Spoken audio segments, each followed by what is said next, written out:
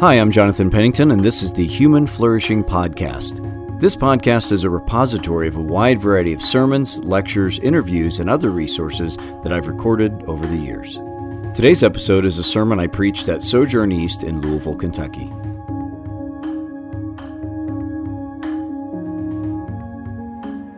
So like I'm sure many of you, I love stories, and I spend most of my driving time, and when I can, spend some reading time before I fall asleep at night, but I spend most of my driving time listening to all kinds of stories. I love stories. I love novels and fiction.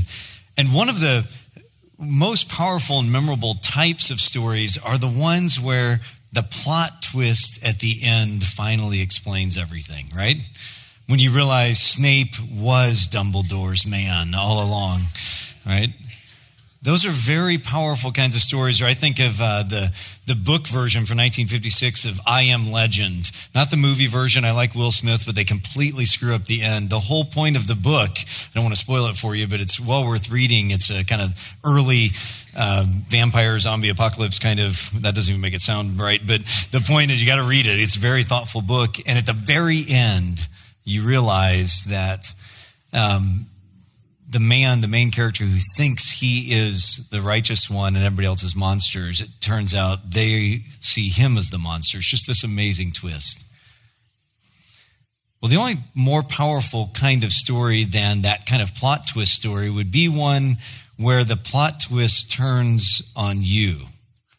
And maybe if you're like me, maybe you were converted at a little later age. I was 18. I kind of had that happen in the sense that I kind of was able to see my life differently, at least up to age 18. Once I became a Christian, I took the blue pill or the red pill or whatever it was and saw the world very differently. Well, whether you know I Am Legend or not, many of us probably do know the Old Testament story of King David and the prophet Nathan. Do you remember this story where David, who is a godly, righteous man, leader over all of God's people, he falls into the horrible situation of leading this woman into adultery with him, and then he kills her husband, and he tries to cover it all up, and he's full of guilt and shame, but he won't listen to anybody about it because it's all hidden. And finally, God says, in his grace, God sends a prophet, Nathan. And what does Nathan do? Nathan tells him a story. And it's a story that has a plot twist at the end, and a story where the plot twist ends with these famous words, "You are the man." And the plot twist turns, and it's all about David, and he sees it clearly. It's basically what I call an emotional, narrative, theological throat punch, basically is what Nathan delivers there. Well, our story today in the New Testament book of Acts, we're going to see this very same kind of story. In fact, the whole book of Acts is a story, but we have a story within the story that's in our text today.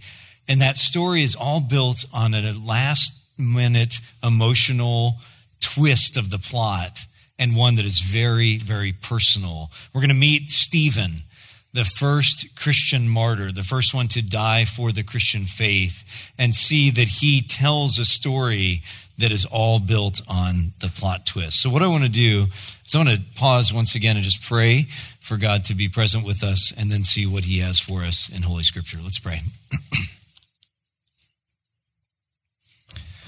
Our kind Heavenly Father, we acknowledge that unless you show up and unless you reveal yourself to us, then we're just lost, and we are just stuck with our own devices and our own very imperfect wisdom and our own poor choices and our own messy situations, marriage and parenting and family and jobs, health. So please, we'd ask you to come and do a new and deepening work in us today during this brief time together by the power of the Spirit. And I ask these things in Jesus' name. Amen. Now, our text for today is in the book of Acts, chapter 6 and 7. I'd love for you to if you have a Bible with you on your phone, or there's a pew Bible there if you don't have one with you, I'd love for you to look in the Bible. We'll put some of the verses on the screen, but it's a really, really long section. It's 2 whole chapters. One of the chapters is 56 or so verses long, so it's a lot. We're not going to be able to read all of it, but I'd love you to have a Bible with you. If you're here visiting today and you do not have a Bible, take that one that's the Pew Bible. That is our gift to you. Very welcome. I asked the other pastors first, make sure that was fine. But if you're a seminary student who just wants another Bible, no, you can't have it. But if you're here and you don't have a Bible, take that Bible with you. But either way, if you would have and turn to the book of Acts in the New Testament, the 5th book of the New Testament, it's a very long passage, like I said. And so I'm only going to be able to give you kind of a Google Earth, high altitude view of what's going on in these 2 chapters. Then I'll point out a few landmarks, and then we'll try to land it by asking, what is God saying to you and me today from this? So at this point in our preaching through the book of Acts, we are in chapter 6. So there have been 5 chapters that have happened before. And I would describe those 5 chapters as basically an explosion. They're an explosion of the story of the early Christian church. And that explosion is, first of all, the explosion of life.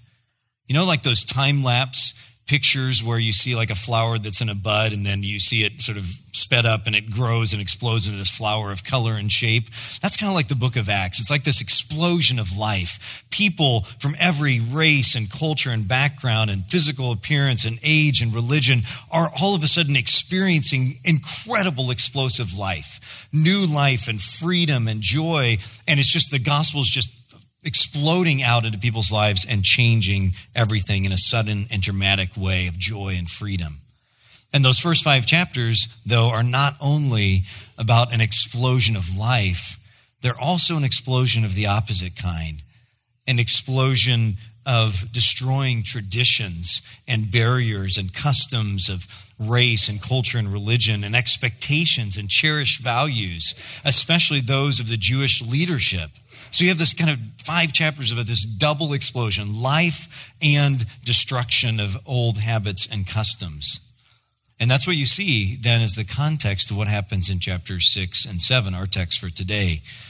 That double explosion of growth and tearing down. The first one, the explosion of growth. If you have a Bible, again, you can look there in chapter 6. What happens when you have an explosion of growth in life? Sooner or later, and usually sooner, there are going to be problems with that growth, right?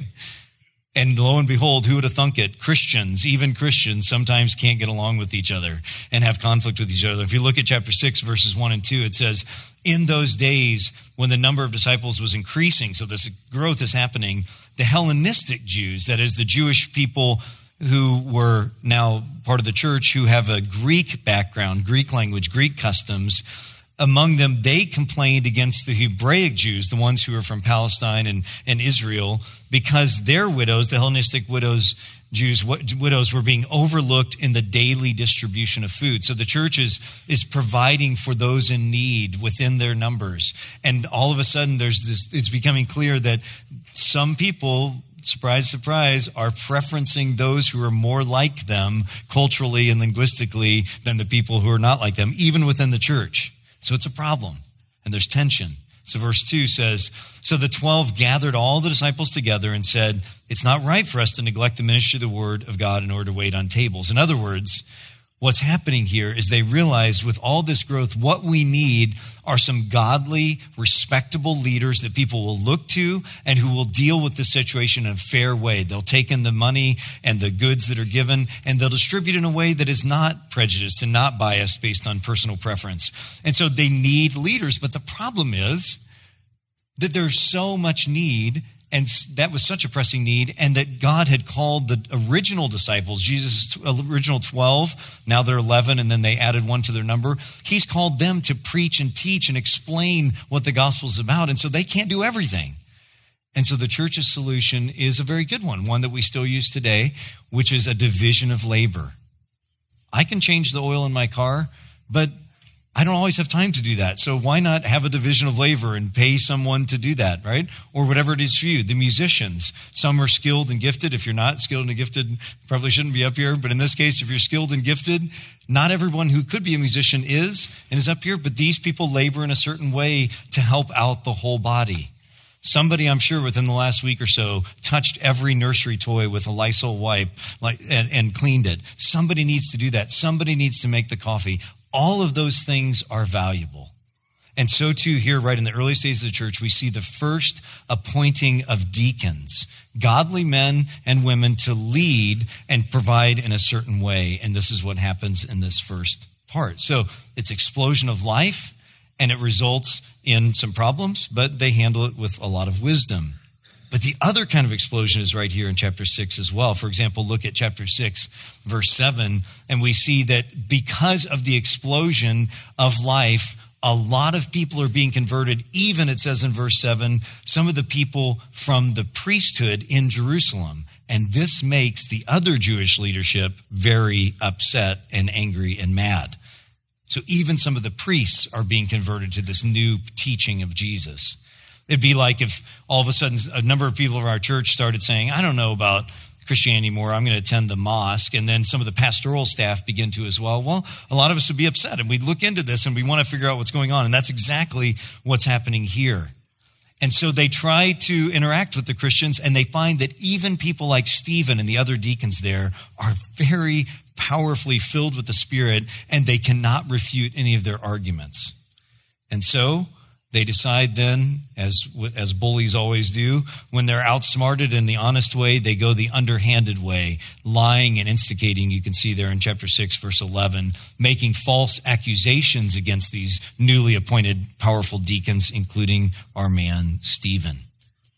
Look at chapter 6, verse 13. It says, they produced false witnesses who testified, this fellow never stopped speaking against this holy place and against the law. For we've heard him say that this Jesus of Nazareth will destroy this place and change the customs Moses handed down to us. So they drag him up on these false accusations. They put him before the Sanhedrin, which is basically the Jewish court of the day. And they ask him in chapter 7, verse 1, a simple yes or no question, are these charges true of you? And then he gives what is the longest answer to a simple yes and no question. I'm sure 25, 40, 53 verses into it, they're saying, all we asked you, are these charges true of you or not? But he gives a 53 verse answer to their question. Is it true what we just said in verses 13 and 14? Is that true of you and of Jesus? Is he going to do these things? Well, the reason Stephen gives such a long answer is because it's complicated. Those accusations against early Christianity, are those true or not? In one sense, no. The answer would be no, in the sense that Jesus is not, as the Jewish leaders thought, just a rabble-rouser and a destroyer and a revolutionary who's just trying to mess things up, who doesn't care about God, doesn't care about Moses or the law. In fact, do you remember what Jesus explicitly said on this issue way back at the beginning of the first gospel in Matthew 5:17? He said, don't think I've come to abolish the law and the prophets. He's come to what? Fulfill them. So it would be a misunderstanding to read these accusations and say Christianity is just rabble-rousing. But on the other hand, the accusations are partly true.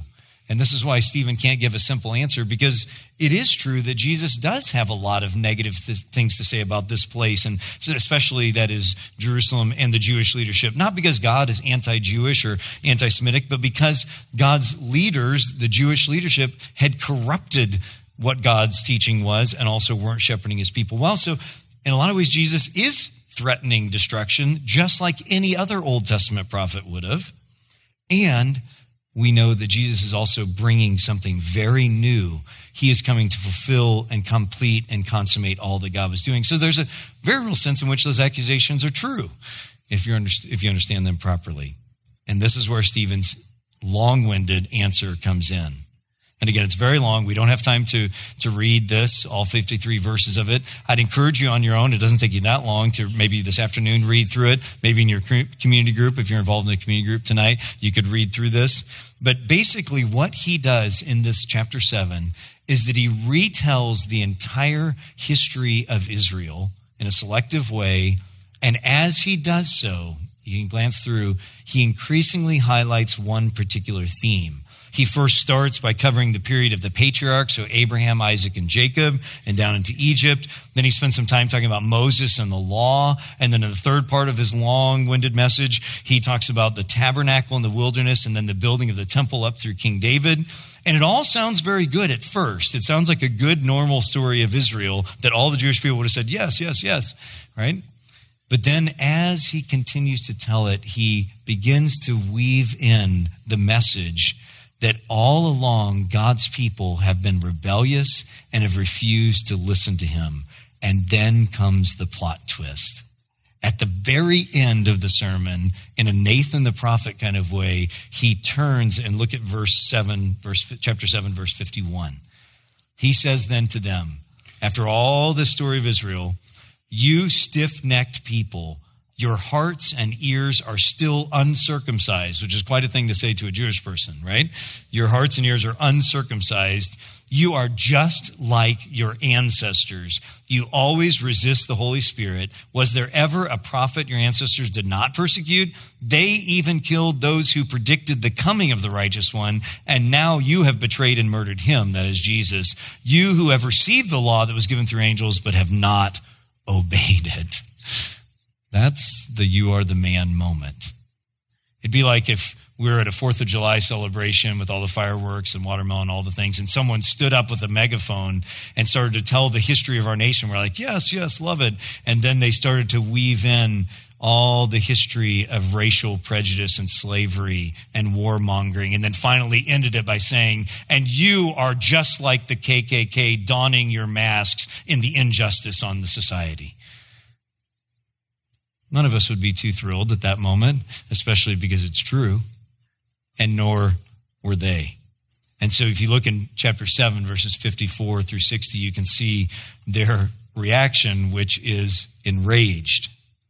And we see in those verses then that we actually have more going on than meets the eye. There are actually 2 trials going on.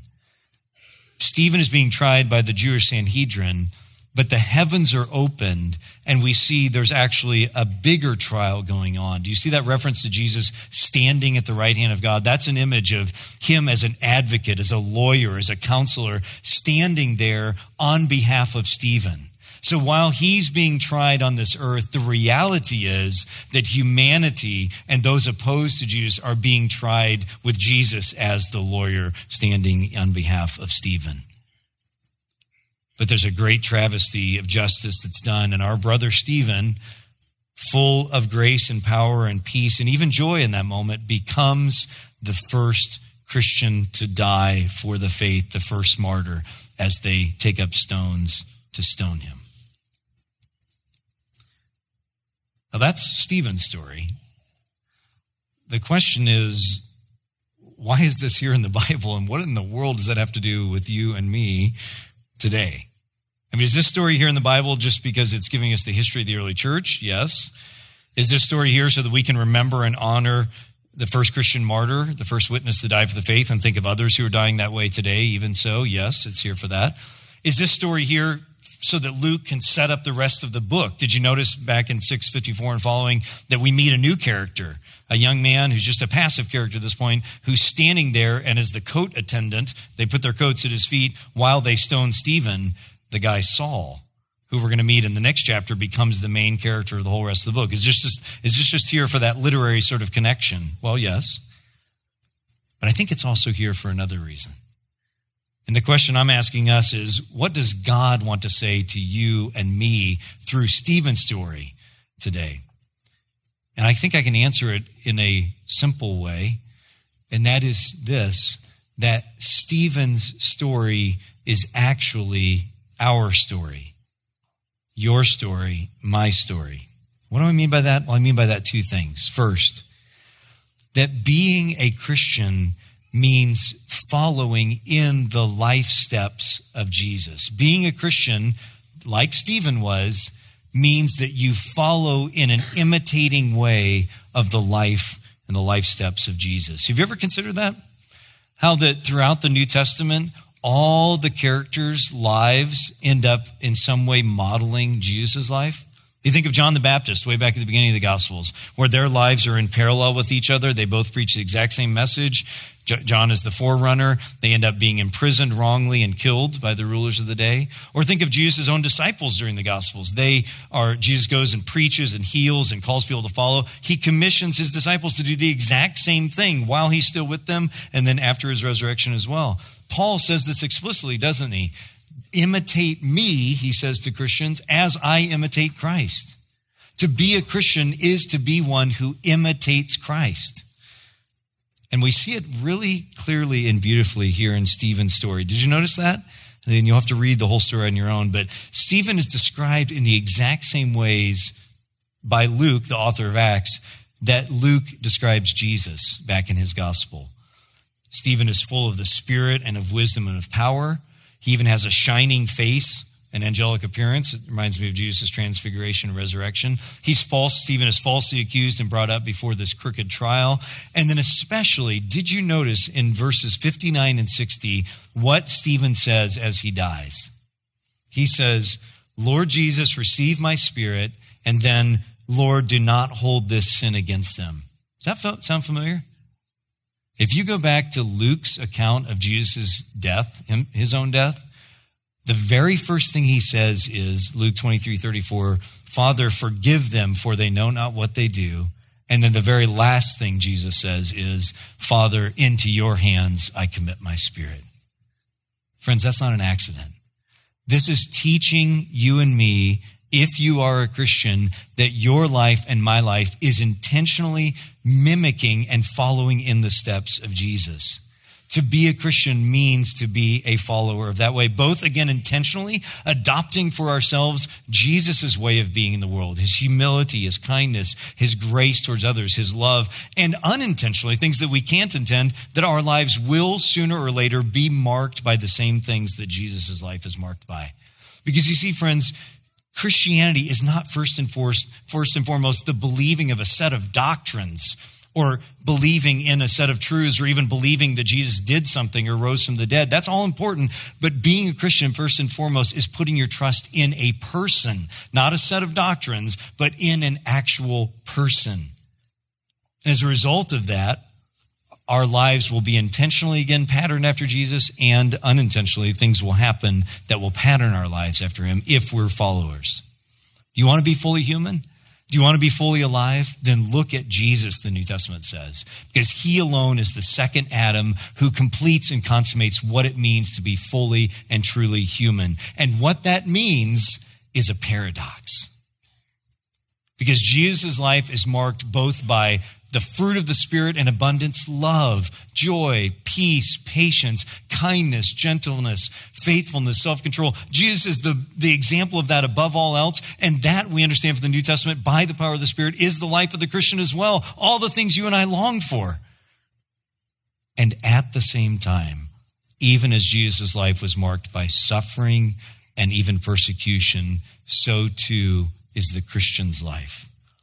Even in a rare country and time like ours currently, where we have a lot of religious freedom, sooner or later, we, and of course our brothers and sisters throughout history and throughout the world, have experienced the other side of the paradox of Jesus' life, which is ours as well, suffering and persecution. And it's inevitable. Because if we are united with him, if we are following in his footsteps, what was true of him will be true of us. So Christians, don't be surprised that your life is marked by both the highest of heights and the lowest of lows, by a mashup of mix of joy and pain. And Christians, stop whining about our place in society and culture, worrying that we don't have the influence we once had, or that we should have some sort of honor and that our values should be accepted by everyone. Why would our values be accepted by everybody in the world? Why in the world would we think that would be the case? Was that true of Jesus? No.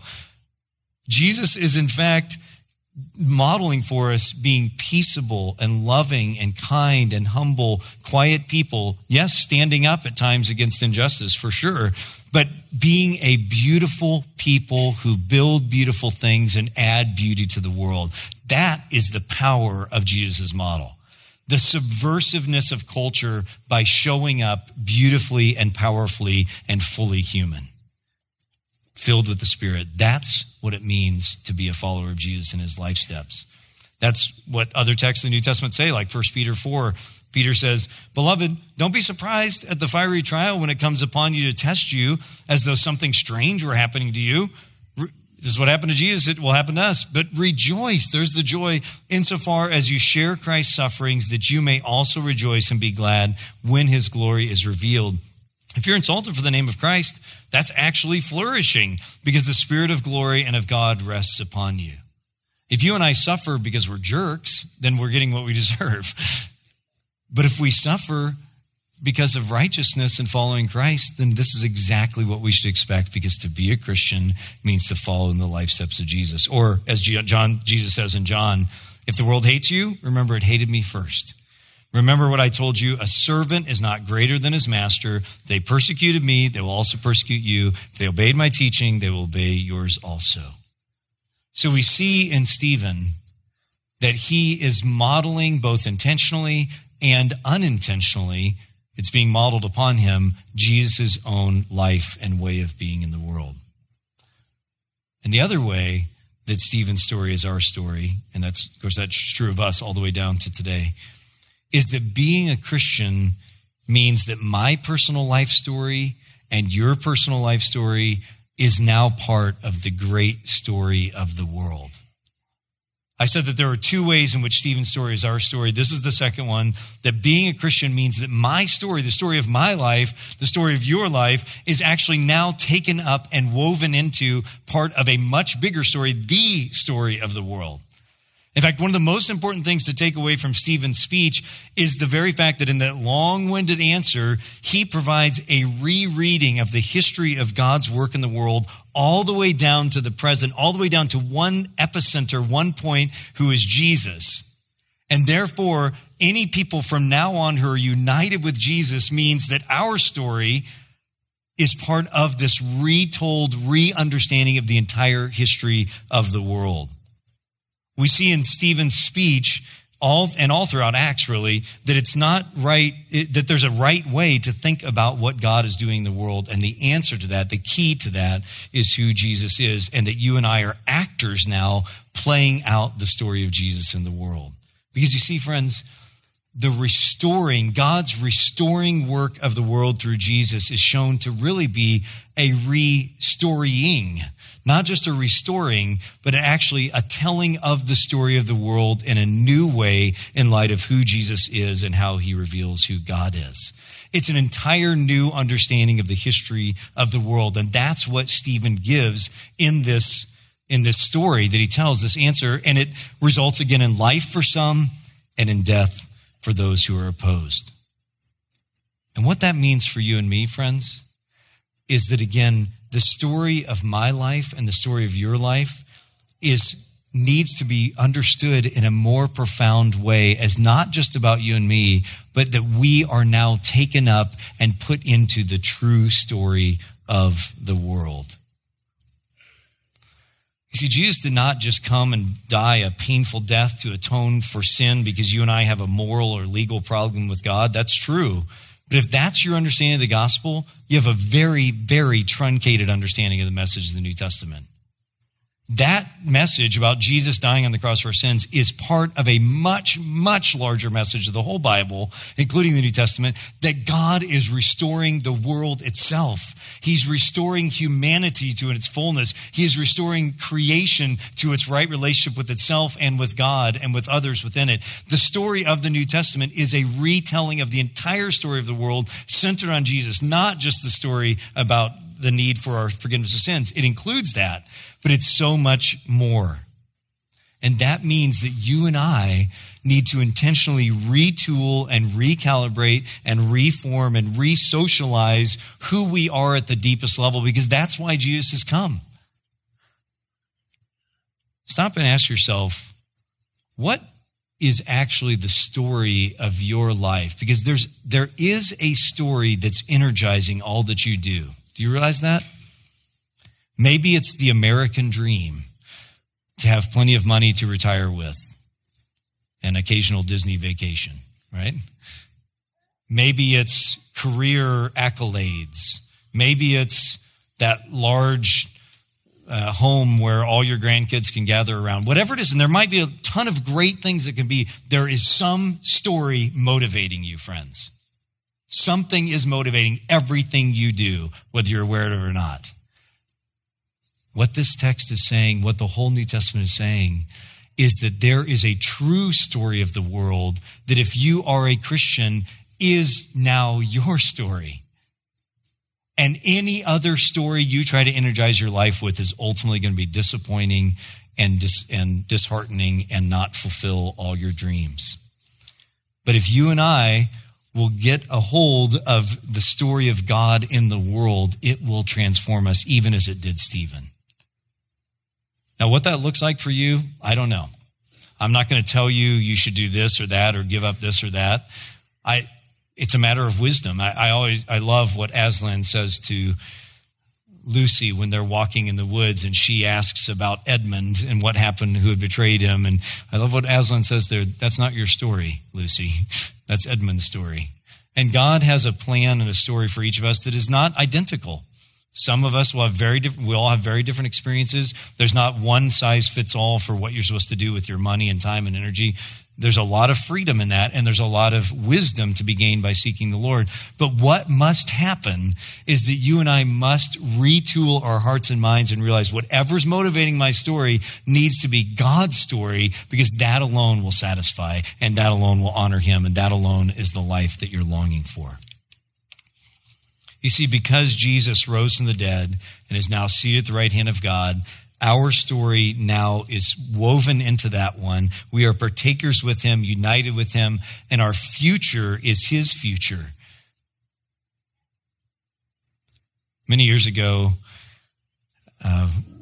when one of our sons was 10, I have tried to take all of my kids on a 10-year-old trip just with me to kind of have some connection with them and talk about that kind of crucial age of life. And I remember one of the most memorable of those trips, when one of my sons was 10 many years ago, was that we went out and stayed on the ranch of some very, very dear friends of ours, the Arneys, out in northwest Oklahoma, literally tumbleweed going by, etc. And it was awesome.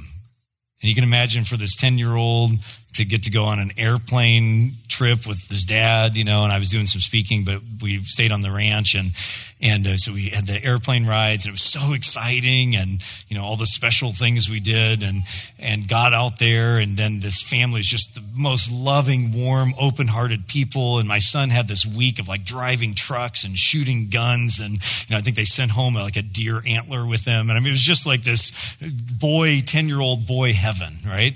And he just had this great time, and plus they were just the warmest, most loving people, four-wheelers and big meals. It was just amazing, right?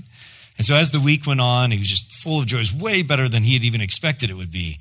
And then as the day came that we were to leave, he was feeling a little sad, and we got on the rental car and said goodbye at the ranch and drove to the airport. He's pretty quiet, right? And then we take the first plane back and then change airports, take the second plane back, and there we arrive back at the Louisville International Airport, and we're walking out of the very place that we had just walked in a week earlier when all the excitement was there. And not only had it fulfilled his dreams, it was above and beyond his dreams, and now it was over.